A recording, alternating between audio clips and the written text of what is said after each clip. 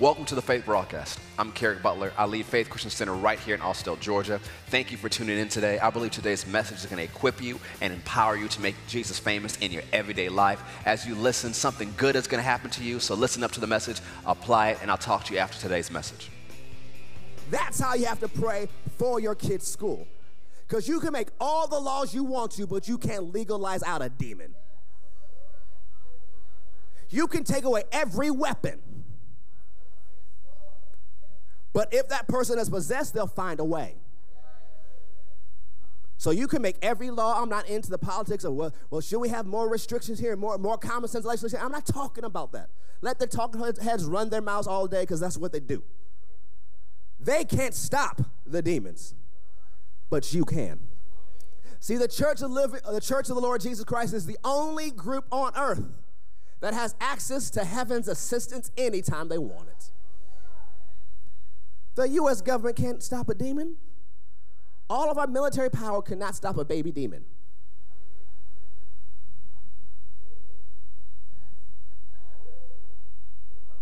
But if the church actually starts acting like the church and just says, no, you can't come into my neighborhood, no. See, we have to learn how to expand our authority from just our house and start affecting the next house.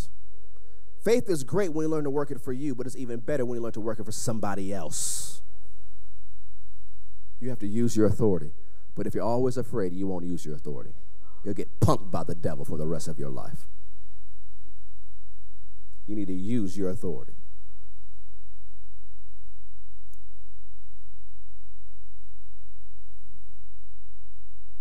Hebrews 2:14, that's where we're going.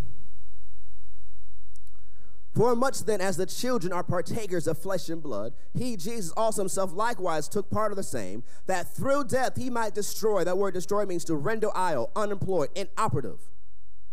Him that had the power or the force, might, and dominion of death, that is, the devil, and deliver them who through fear of death were all their lifetime subject to bondage. The word deliver means to release or set free.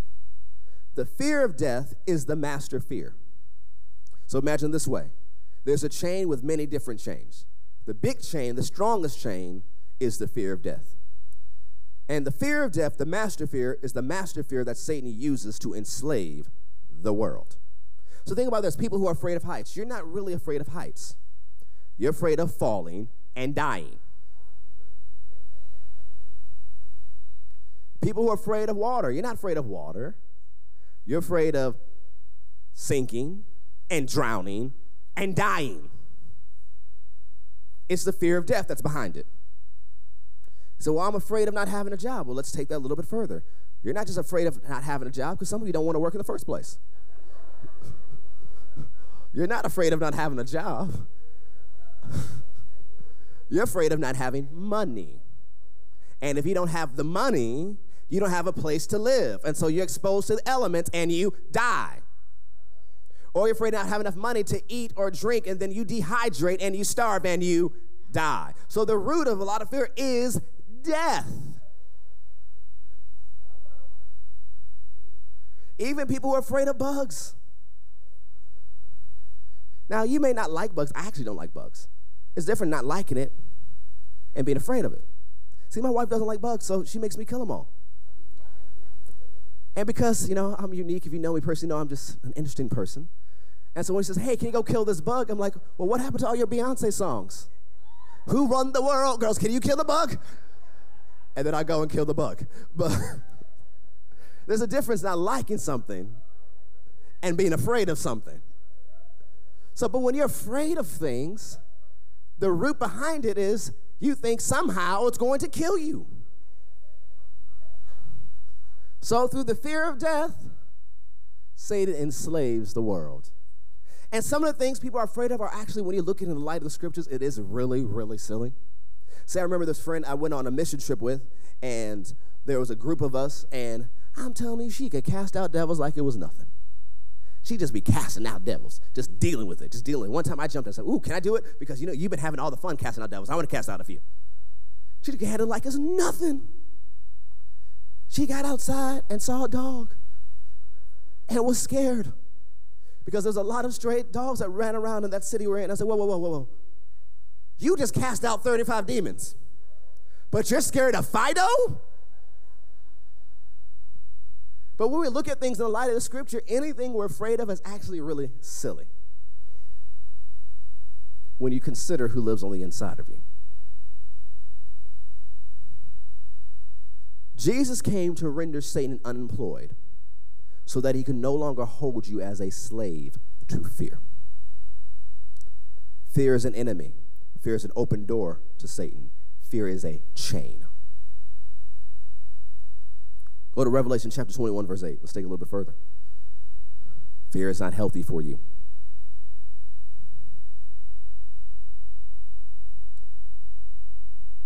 It's also interesting how whole families can be afraid of the same thing.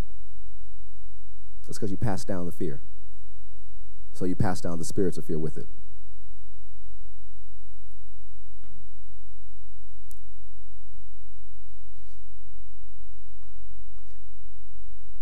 You see, one of the things when I hear Jeremy Pearson preach about growing up in the house of faith, some of his stories kind of remind me of some of my own.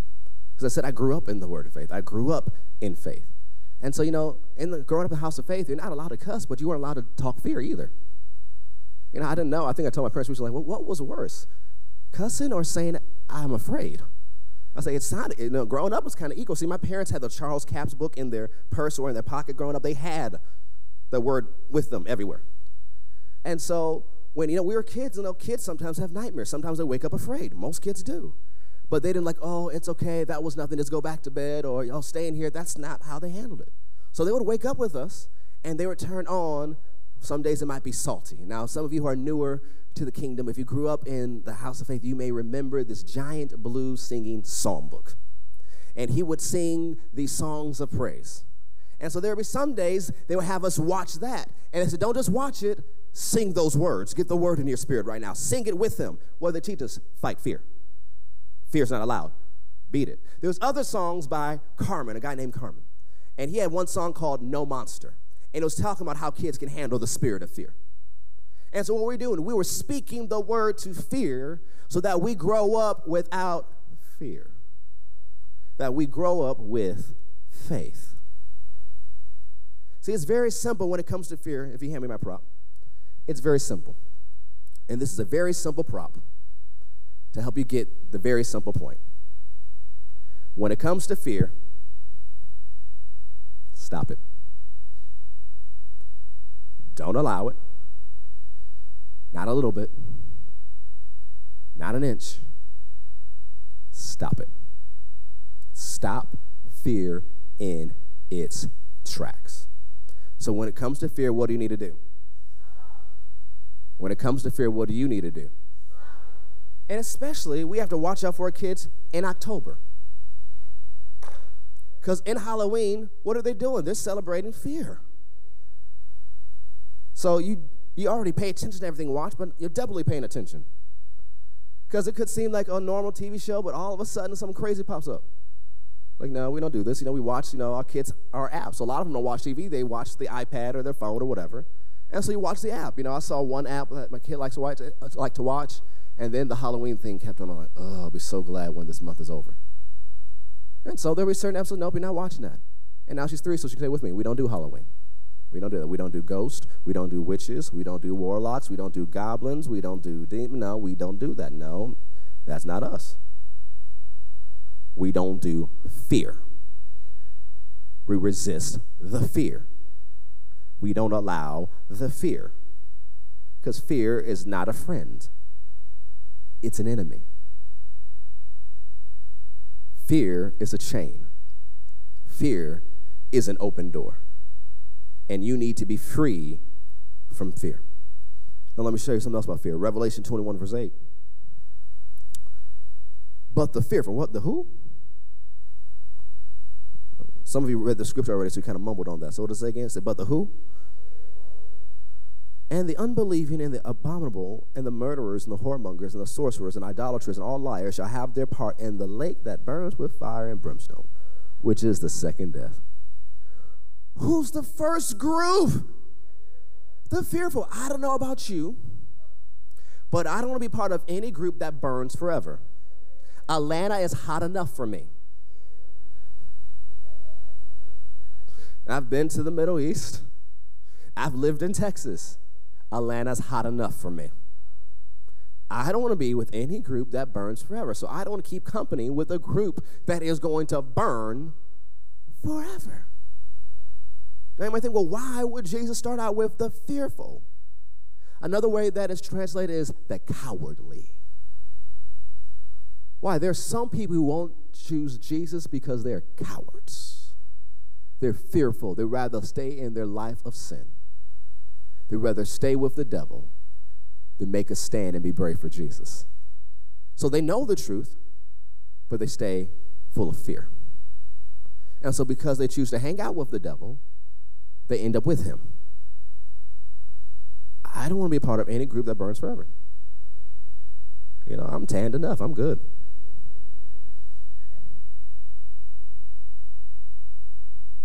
Fear is an enemy. Let's go to Romans 8.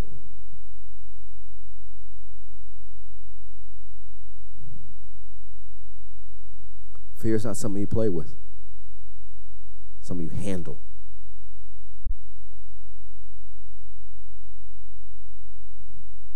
Romans 8:14.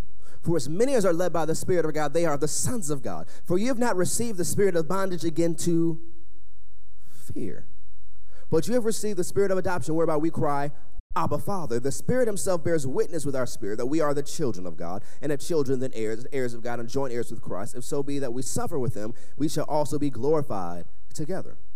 So when you are born again, you receive the Spirit of God. You receive the Holy Spirit living on the inside. Now, there is something after salvation called the baptism of the Holy Ghost, where it comes upon you. But when you're born again, you receive the Spirit of God on the inside. And Paul points out you didn't receive the spirit of bondage or the spirit of slavery to fear. So before you were saved, you had with you the spirit of slavery that attached you to fear. Everybody who's not saved has that spirit of fear operating somewhere in their life to keep them chained. He says, but you didn't receive that spirit when you were born again. You received the spirit of adoption. See, one of the things about adoption, what does it mean? You were chosen.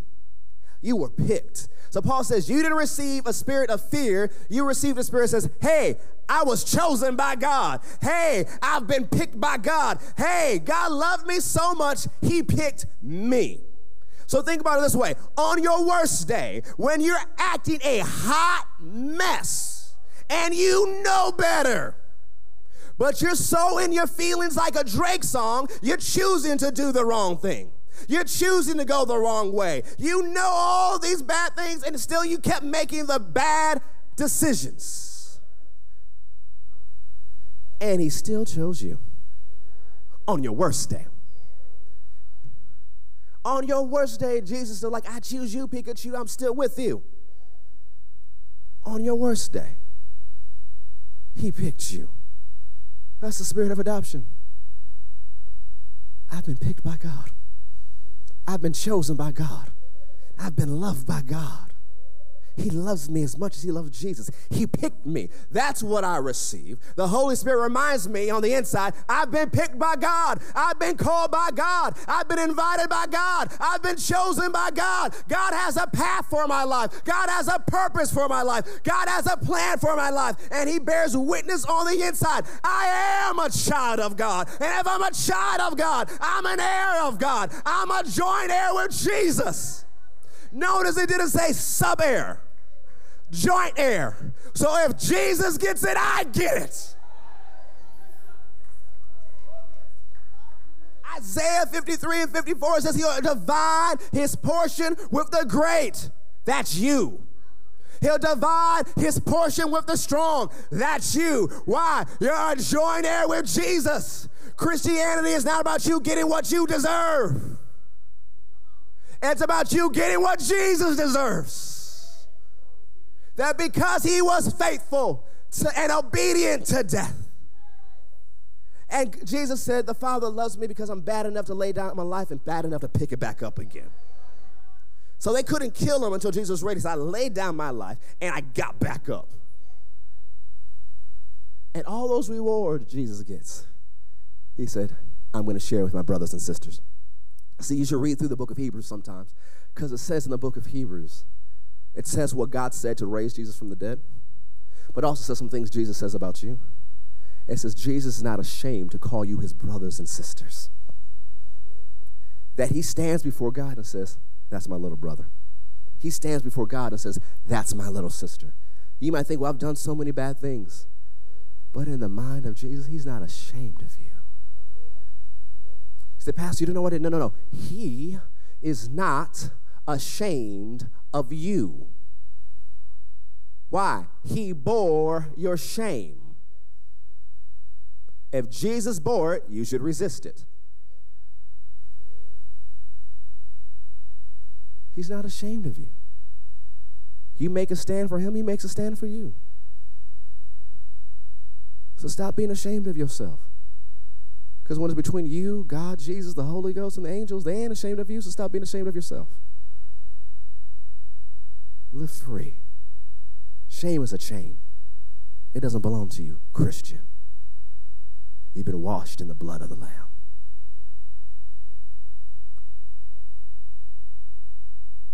You've received the spirit of adoption. God's not ashamed of his children. Sometimes you have believers behaving badly. And as a result, they sowed some bad seeds and they get the harvest they sowed. But have you ever noticed you can still come to God and say, God, I blew it. Please forgive me. And you're like, well, how can I do it if I blew it so big? See, although you may have messed up your fellowship with God, your interaction with him, you didn't change your standing. God has declared you are the righteousness of God in Christ Jesus. When you were born again, you were made righteous. You'll never be more righteous or less righteous than you are right now. Nothing you can do can change your standing. No matter if you fast for a whole year, and during that fast you talk in tongues every moment of the day, you even snore in tongues while you sleep, it's not going to make you more righteous. Nothing you can do can change your standing, even if you acted a hot mess and you ended up on the news and we all saw you like, ooh, did they really do that with the We Are Faith shirt on? And now we have to expand the jail ministry to come see you. You are still the righteousness of God in Christ Jesus. Nothing you can do can change your standing. That's why when you blow it, you can still come to God, because you have standing. See, the thing is, not everybody can stand in the court of a king, but other royalty can. Other royalty can sit in the place of a king, and you have a seat at the right hand. So the thing is, when you come into God's presence, you don't have to fall down saying, I'm unworthy, I'm unworthy. No, you screaming you're unworthy is an insult to the blood of Jesus.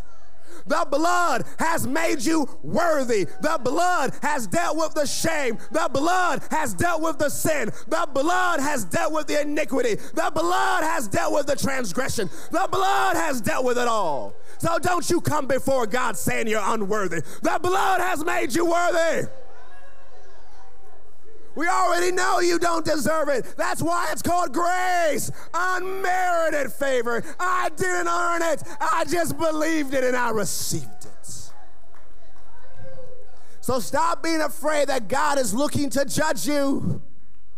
He's looking to bless you. He's looking to love you. You have to understand God punished Jesus so he would never have to punish you. Now, there are going to be people who are going to be punished in this life, but it's not because God wants them punished. It's just because they told God, no, I don't want what Jesus offers. But God is not interested in punishing you. You know, in Hebrew, the word for mercy is hesed.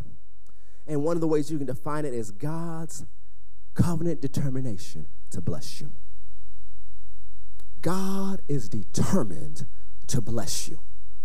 God wants you blessed more than you want to be blessed. And so the thing is, you might say, well, why is the blessing delayed? Because you ain't been doing what you're supposed to do. But God has been doing everything he could to try to get the blessing to you.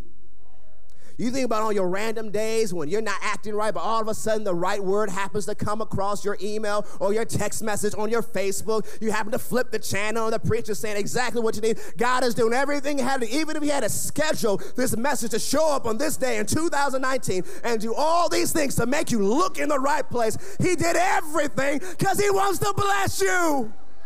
He loves you. He loves you as much as he loves Jesus. So why be afraid of anything? Because anytime you choose and pick fear, it's because you don't believe how much he loves you. Because anytime you're saying, I'm not going to do what God wants me to because I'm afraid, you just said, I believe that thing has more power to harm me than God has ability to protect me. That's why 1 John 4:18 says, there is no fear in love, but perfect, mature, complete, full love casts out, evicts, flushes out fear, because fear has torment. He that fears is not made perfect, mature, complete, or grown up in love. You must develop faith in God's love for you. You must begin to believe that God really loves you. John 17:23 lets us know that God loves you as much as he loves Jesus. So you need to talk about it every day. You need to say it every day. God loves me as much as he loves Jesus. You need to rehearse it. You need to go over scriptures about the love of God, because faith comes by hearing, and hearing by the word of God. You need to listen to messages preached to you about how much God loves you. Go over it again and again. Then you begin to sing songs about how he loves you. Oh, how he loves me. You sing that song. But you can even go back to Jesus loves me, this I know. So, well, Pastor, that's a kiddie song, but you need that revelation from the kiddie song. Jesus loves me, this I know, for the Bible tells me so. He loves you. He loves you. He loves you. He loves you. Somebody's like, well, why did Pastor Kerrick later always say Jesus loves us? Because you got to get it. He loves you. If you want to conquer at the end of the world, you have to know he loves you. If you want to know how to survive at the end of all things, no, he loves you. And believing that love pushes out the fear. Not just the fruit of the fear, but the root of the fear. He loves you. He loves you. You just need to say that out the day. God loves me. God loves me. God loves me. God loves me. God loves me. God loves me. You may run into a situation that says, you know, I don't know all the details how it's going to turn out, but I know it's going to turn out good because he loves me. You may be new into standing on the word. It's like, well, I don't know what scripture to stand on. I don't even know how to stand on the scripture. Just say, he loves me. So how do you know God's going to do it for you? He loves me. He loves me. Then take it a little bit further. I'm his favorite. He said, Pastor, we're all his favorite. I know, but still you need to say, I'm God's favorite. See, my wife would mess with me. She said, when you say that, you make it sound like no one else is. I said, no, they are too, but I just know it. I'm God's favorite. What does that mean to me? He is prone to show me favor. That when I pray, God is looking to hear my voice. God is looking to hear my song. God is looking for me to show up and speak words of faith in his presence. I'm his favorite. He loves me. And I notice the more I say I'm God's favorite, the more confidence I have when I face situations in life, because I've been talking about how much he loves me, how much I'm favored of his. So it doesn't matter what comes against me, I win. Doesn't matter the mountain, I win. Doesn't matter the giant, I win. Doesn't matter their diagnosis, I win. Doesn't matter what they say, I win. Doesn't matter what people lie about, I win. He loves me, period. That's how you have to talk. That's what you have to believe. It will push out the fear. It will evict the fear.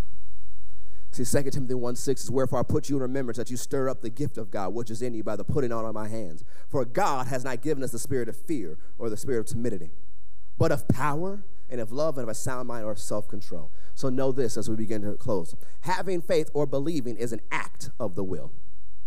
Having faith or believing is an act of the will.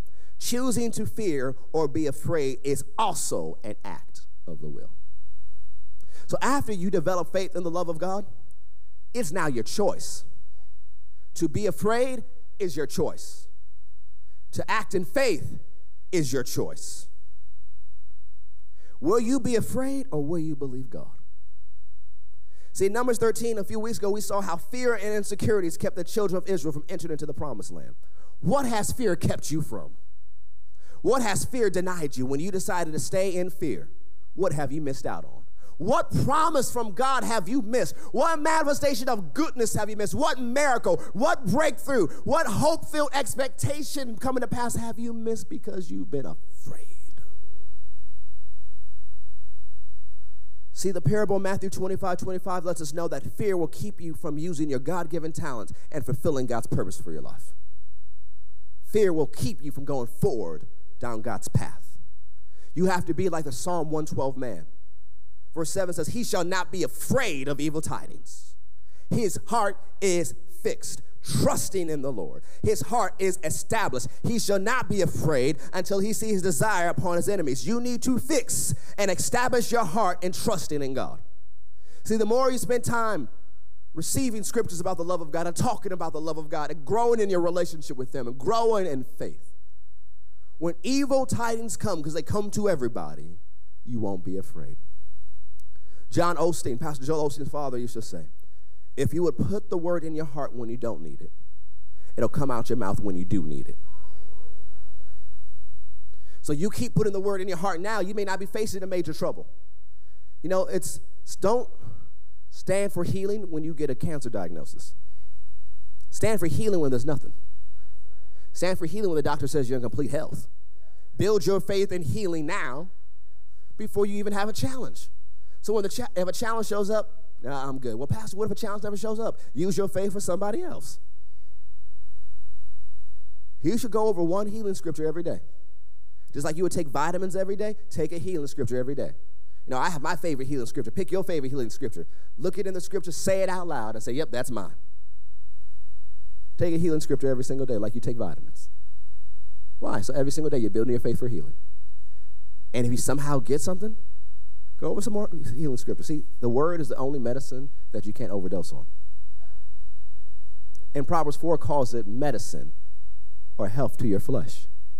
So go over the scriptures. You know, if I'm finding something, there were times I was telling the first experience a couple years ago. I had contracted some version of the flu when we had a couple years ago. It was a really bad strain of it going around. And so somehow I caught it, but I didn't realize I caught it. It didn't make sense to me I had the flu because I don't get the flu. That just doesn't make sense to me. And so after Wednesday night, I went home. I wasn't feeling well, and I told my wife, I said, hey, I'm going to stay in the other room and sleep out here because I don't want to be contagious. I don't want y'all catching anything. So I'm just going to stay here and listen to the word all night. So I started with a healing message from Sister Gloria Copeland. It was a healing service thing. It was about 2 hours, so I started it.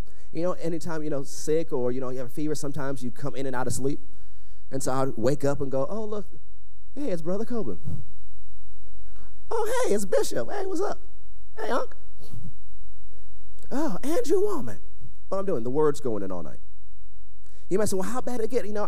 I remember there were sometimes I was trying to walk across the room, but walking a few steps a little bit too much. So I had this rolling chair, and I kind of rolled myself to the refrigerator. And I rolled back. And I remember one time I was walking, and said, ooh, I'm about to faint. I need to hold on something. Now, it just hadn't clicked. Normally, I would have gone to the doctor, told my wife, it just hadn't clicked to me yet. But you know what? Less than 48 hours, it was all gone. And I said, you can't beat the flu in 48 hours. Well, I guess you can. Now, I'm not telling you to don't take medicine and don't go to the doctor. I am a Pentecostal who believes in healing. I lay hands on the sick multiple times. The gifts of healing operate in this church. But I also believe in taking medicine because God put it on the earth for a reason. There's different ways God will heal you. So don't be afraid of having a surgery. If you need to have a surgery, have a surgery. God can heal you through doctors. Thank God for doctors. Because if it wasn't for doctors, a lot of the church would be dead already. Thank God for doctors. Thank God for medicine. Thank God for vitamins. See, this lifestyle of faith is not denying that medical science has anything to offer. The lifestyle of faith is God wants me healthy. God wants me healed. He has many ways he can do it. He can do it supernaturally. He can do it through laying on of hands. But because I believe or have this lifestyle of faith where it concerns healing, that means not only do I stand on healing scriptures, that means I'm going to eat right. That if I really want to be healthy, that means I probably shouldn't have French fries every day. Or queso-covered burritos. See, I lived in Texas for 4.5 years, and those burritos got me. So I got to Texas a lot skinnier than I kind of, after a couple years, became. Because when I got to Texas, they said, oh, you're too skinny. We got to change that. I'm like, why would you say that to me? But after those burritos got to me, I began to, enlarge my territory. And I had to cut it back seriously. Like, I would come to the office with these burritos, and what do they call them? It was that Freebirds. You saw those burritos I used to eat. She's a witness to it. And they were monster size. And the thing is, what size is the monster size burrito? Yeah, about this big. And it was filled to overflowing because I believe in overflow. And I'd eat all of it in one sitting. And then I'd get dinner later. So, that enlarged my territory. So I had to cut back on it because I want to be healthy. If I really believe God is my healer and he wants me to walk in divine health, that means I need to eat right. It also means I need to exercise. Some of you kind of looked away on that one. It's like, Pastor, I'll exercise in January. No, you won't. If I believe that God wants me to be healthy, that means I'm going to eat right. I'm going to live right. I'm going to exercise. I'm going to keep my mind. And I'm going to stand on the healing scriptures. It's a lifestyle, not a moment. All of these things by faith. I eat healthy by faith. Everything I do is by faith because I believe God. See, one of the things First Lady wants to do with the women's ministry next year is, we've been on a path of discovering certain things. Some of you know the testimony with our youngest baby. They diagnosed her with all these allergies. And, well, thank God for the healing power of God and the word of God because we got some reports and they started going down. We walked into the doctor's office about a week ago. They were surprised at how good she looked. The doctor walked in and was like, whoa. And so one of the things, yes, we stood on the word. Yes, we've been healing scripture. Yes, we've been confessing the word and laying hands on her and believing God. But we've also changed some things. We've always been pretty healthy, but we took it to another level. So First Lady's been on this discovery of, she'd go to the farmer's market, come back with all these types of things and put it together so, it'll be even healthier. So whatever allergen could have been in there, she won't even be exposed to. And so she's been on this path of discovery. She says, I just really want to change how we do women's ministry, and I want to share with the ladies next year. So that's one of the things she's working on. She wants to share with you some of the things she's learned. And so, one of the things recently that I really like, because, I like French fries. Supersize it, value size it, biggie size it, whatever. I like French fries. Sometimes, you drive by and you hear it calling to you. Well, at least to me. You drive by Chick-fil-A, and I just hear it reaching out to me. Sometimes on Sundays, I'm driving by that Zaxby's. It's the sweet tea first, but then followed by the French fries that calls to me. But about these French fries, she found a way. She said, hey, I found this recipe. Instead of using potatoes, how many know you shouldn't have fried potatoes all the time? Some of you don't know that. How many know you shouldn't have fried potatoes all the time? She found a way to make French fries using cooking bananas to where it tastes just like homemade French fries, like my grandma and mom used to make. And now that it's healthy for me, she said, well, how many times would you like? I said, well, let's start at 3 times a week. We may need to increase it. Well, those are some of the things she wants to share with you ladies next year. Because living healthy is the choice of faith. I'll say it again. Living healthy is the choice of faith. And so it's not just saying a few scriptures. It's making the right decisions that back it.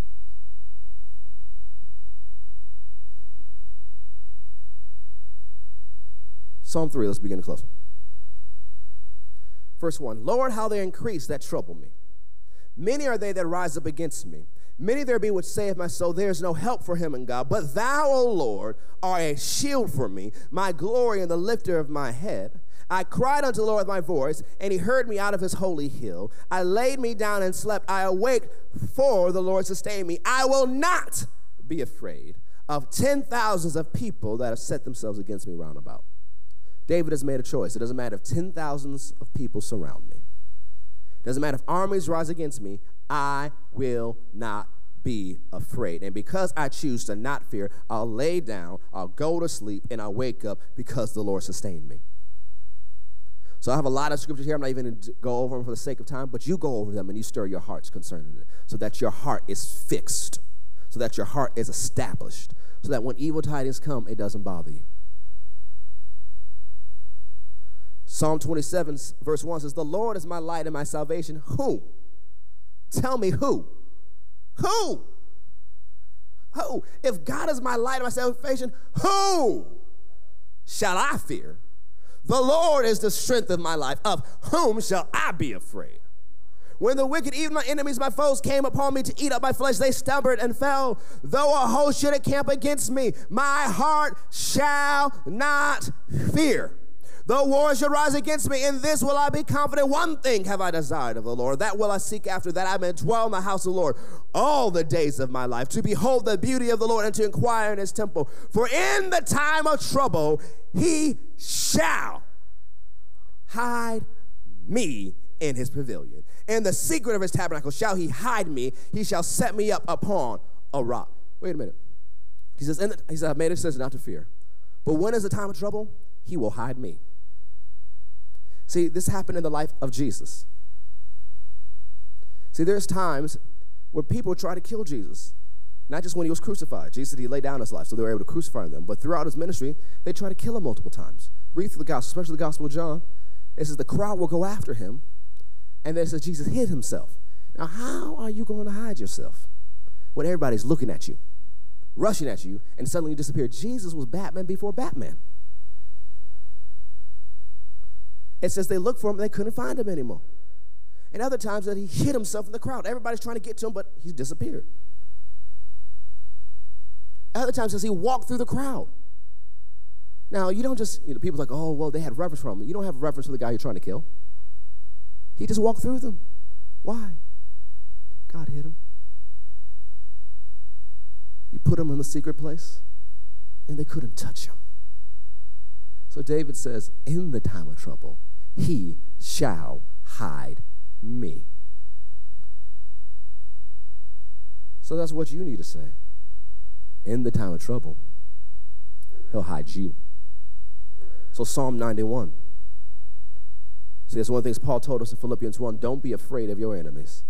Because if you're not afraid of your enemies, it's a sign to them of incoming instruction, but a sign to you of God and his salvation. Psalm 91. The secret place of the Most High God.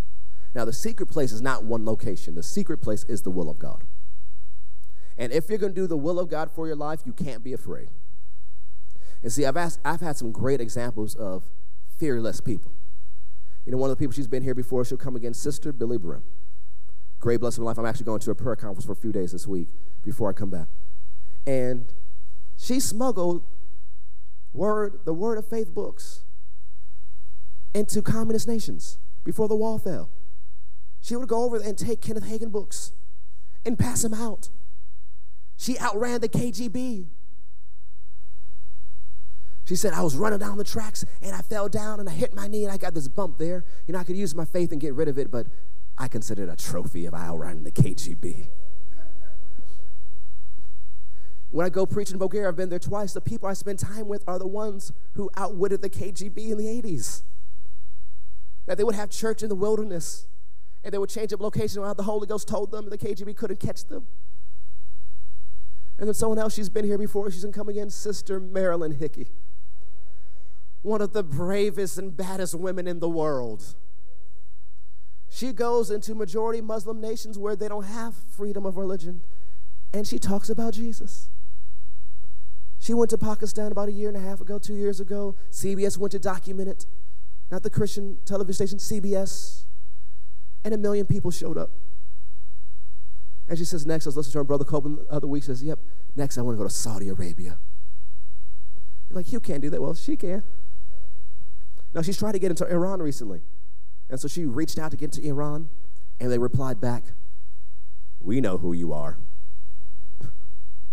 She's like, I just want to talk to the university students. We're like, no. How can a nation be scared of a grandma?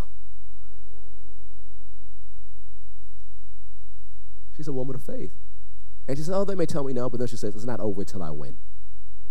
And she's in her 80s, saying it's not over till I win. I got more stuff to do. Someone went to her and says, well, when are you going to retire? She said, I am retired. They said, but you still travel all around the world. His retiring is doing what you love, and I'm doing what I love. And she said she was going to Egypt. She said, so easy to have a healing meeting in Egypt. Tens of thousands of people show up, and Jesus just does wonderful things. And she's like, go to these Muslim countries now, and the imams call me mama. They don't even believe in Jesus yet. But she's been saying for decades, I love Muslims, and Muslims love me. So they do. She has favor, unprecedented favor, not just with the nation, but with their leaders. And not just even overseas. She was talking about, she was at a supermarket, and there are these Muslim ladies in their hijab and their garbs. They come up and get close to her. They say, we don't know why, but we just love you. She went to one country, I don't know if it was Pakistan or somewhere else. She arrived in the hotel, and the people checking her and stopped and said, are you a Christian? And they said, yes, we're Christians. They said, good, we don't want to go to hell. Can you lead us to Jesus? But why does it happen? She was brave enough to do what God called her to do.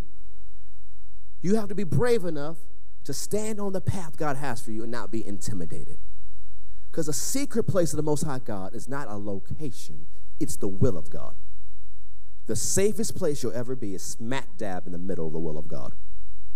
So whether God calls you to go to some dangerous place or he tells you to stay home here in Georgia, wherever you are, is a secret place of the Most High God if you're in the will of God. So notice what God says in verse 9, because in Psalm 91, it's three people talking. Verse 1 is God. And he declares, he that dwells in the secret place of the Most High shall abide under the shadow of the Almighty.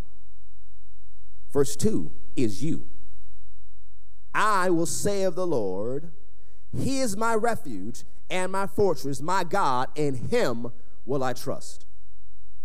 So that means you need to say on a regular basis, daily, the Lord is my refuge.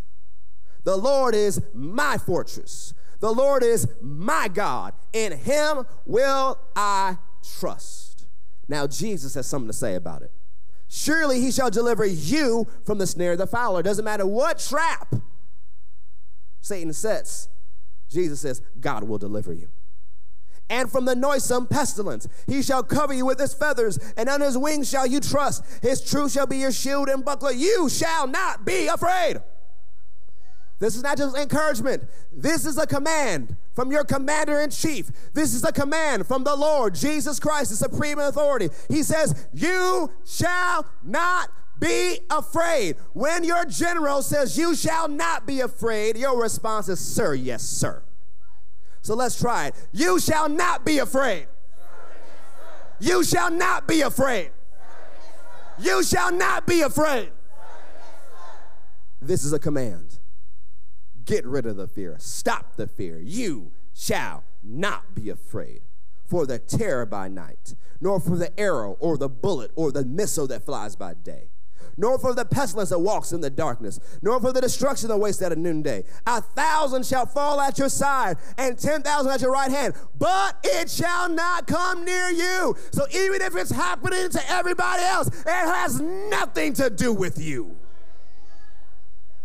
He says the news said this, and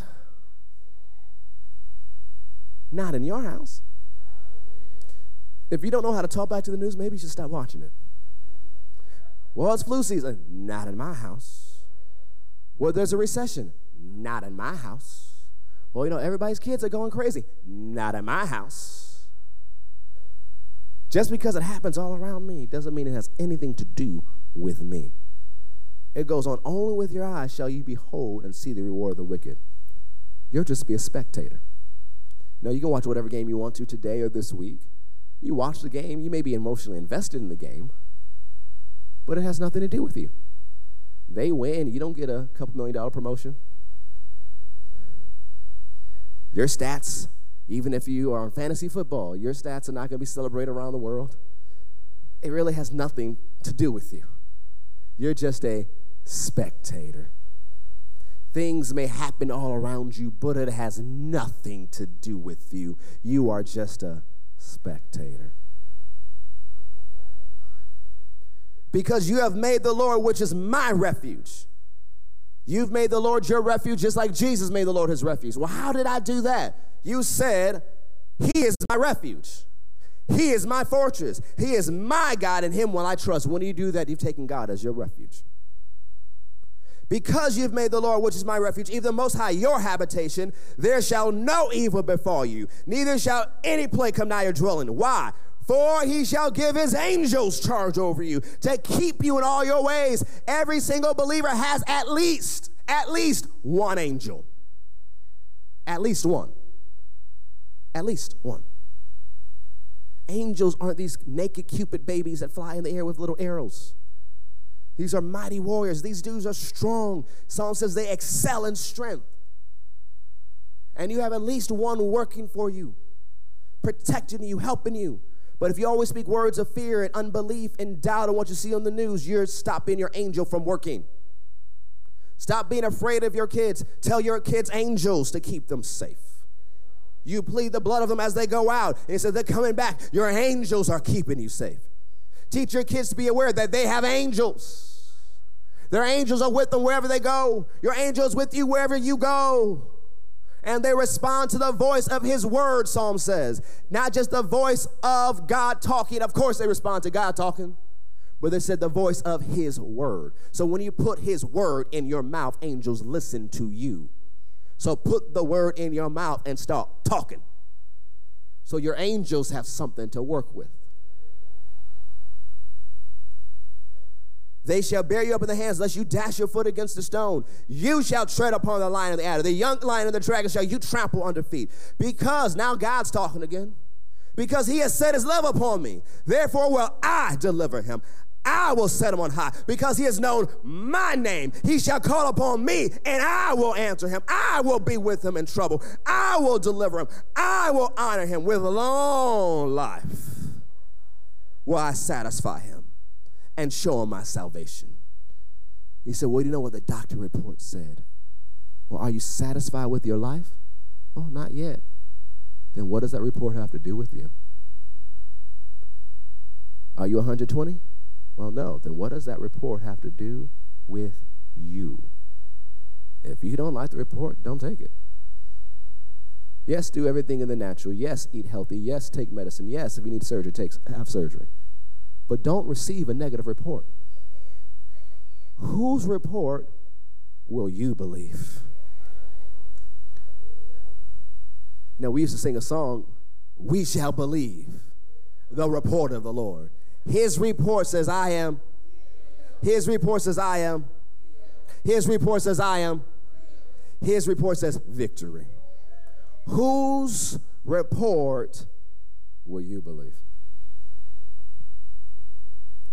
See, Luke 10:19, Jesus says, behold, I give you the authority to tread upon serpents and scorpions and over all the power of the enemy. And nothing shall by any means hurt you. Notice Jesus said, I gave you authority. So if you don't use the authority, things will hurt you.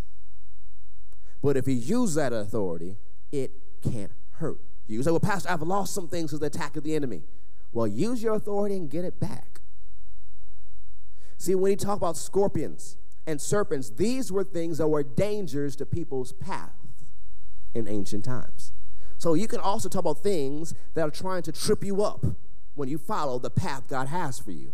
But when you walk in that path and walk in your authority, it can't harm you. It cannot hurt you. It cannot injure you. Use your authority. Because no weapon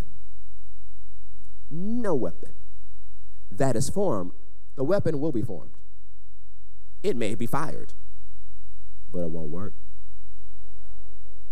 No weapon that is formed against you shall prosper. And every tongue that rises against you in judgment, you shall condemn. So you need to open your mouth and say, I don't agree with that report. You say, oh, you don't know, this warlock said that. Well, don't agree. Well, the news report said that. Well, don't agree. Well, they lied about me and said this. Don't agree. Open your mouth. You don't even have to tell the person. But in your prayer closet, say, I do not agree. I do not accept this. And the authority of the name of Jesus, I rebuke it. I curse those words to fail. They shall not come to pass in my life. The blood of Jesus is greater than those words. I will have what I say, and I say the word of God. I say I am healed by his stripes. I say thanks be to God who always causes me to triumph. I say I have wisdom. I say I have understanding. I say I have clarity. I say I live a long life. I say my marriage is prosperous. I say my kids are at peace. I say I live the life God has for me. What are you going to say?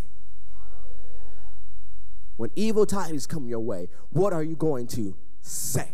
So, Pastor, you don't understand. My knees are knocking and I've got cold sweat. The fear is rising. Well, while the fear rises, make a decision. Are you going to give in to the fear, or are you going to trust? Your knees may be knocking. Your body may be shaking.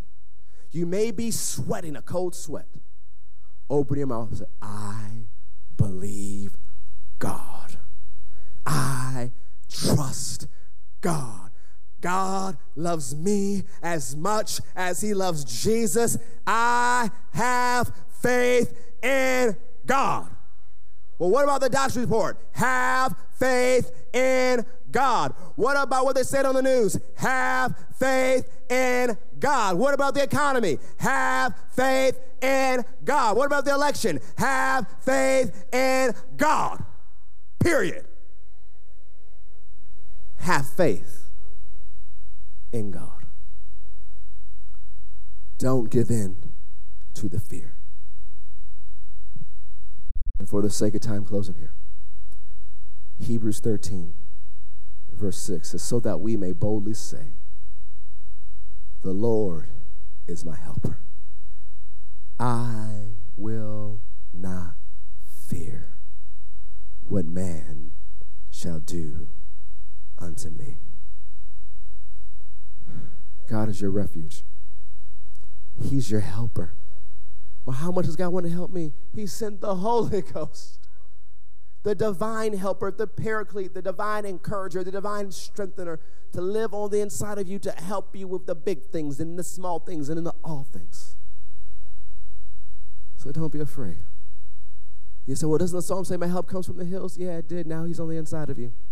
So don't look for help to come on the outside. Help's on the inside. You already received the help. So let him help you. Don't be afraid. Don't give in to the fear.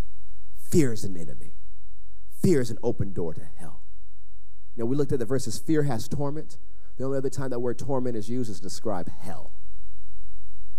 Fear can bring hell into your life. Stop the fear. You might say, Pastor, but what if I die? Well, Christian, what if you die? You go to heaven.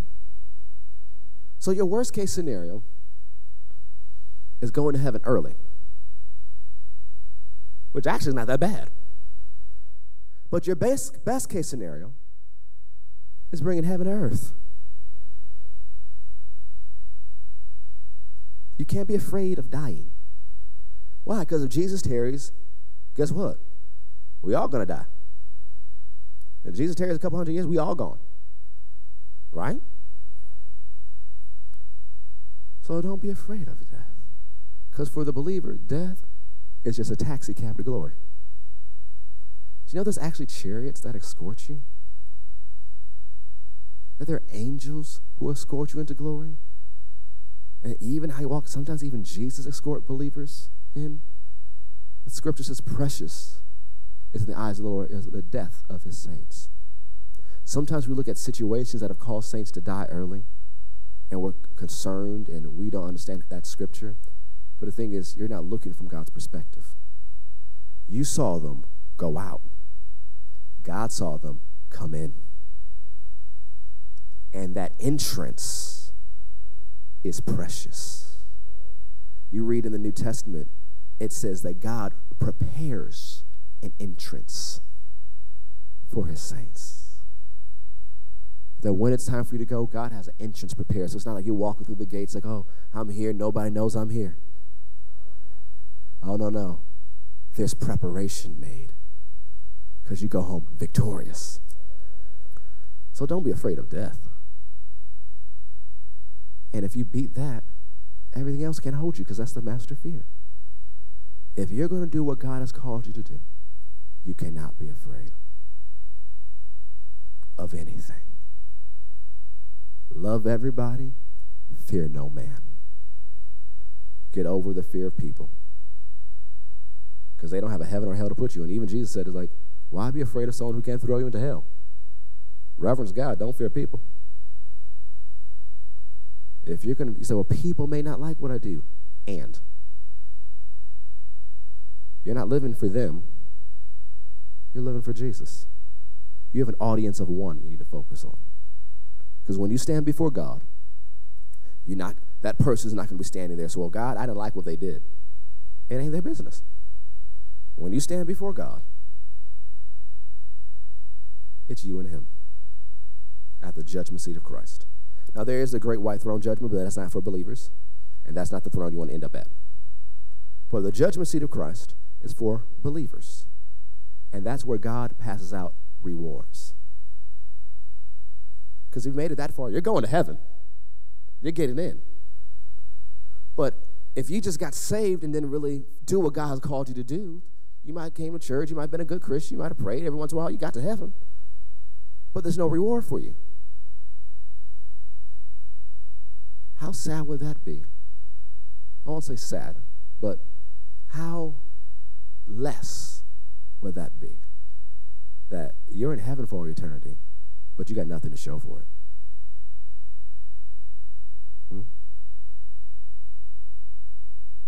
You'll get in, but you have no rewards because you were afraid to really stand out in faith and do what God has called you to do. Christianity is not the belief system for the cowards, and for those who would dare to stand up and do what God has called them to do. We will all stand before God one day and give an account for how we live this life in the earth. And the thing is, all your sins and failures are not going to be brought up there because your sins and mistakes aren't counted in heaven. The blood has handled that. What's going to be brought up is where you told God yes. And maybe where you gave a partial yes. That's the wood, hay, and stubble. The partiality. Or where you did stuff that were good, but it wasn't what God told you to do. But what remains, Paul says, is the precious gems, the precious stones. Those are the things where you yielded to God. You know, the Bible also says there are crowns. There's 5 different crowns for believers in heaven. Now, they're not for you to get your crowns and just go stunting around heaven. Hey, look at this. No. You lived this life so well to receive a well done, my good and faithful servant from Jesus. And then he gives you a crown. But now you can join in with the 24 elders. And now you have a physical offering to cast at his feet. That you got to heaven, you're so grateful. So now, Jesus, I got something I can put at your feet just to say, thank you. Just to say, you're worthy. Just to say, you're glorious. Just to say, you're almighty. Just to say, you love me so much, I live this life just to say thank you. That you have these crowns, and when you get to heaven, you can worship Jesus with those crowns. The ultimate act of worship. That you gave Jesus your life. Says, here's my life.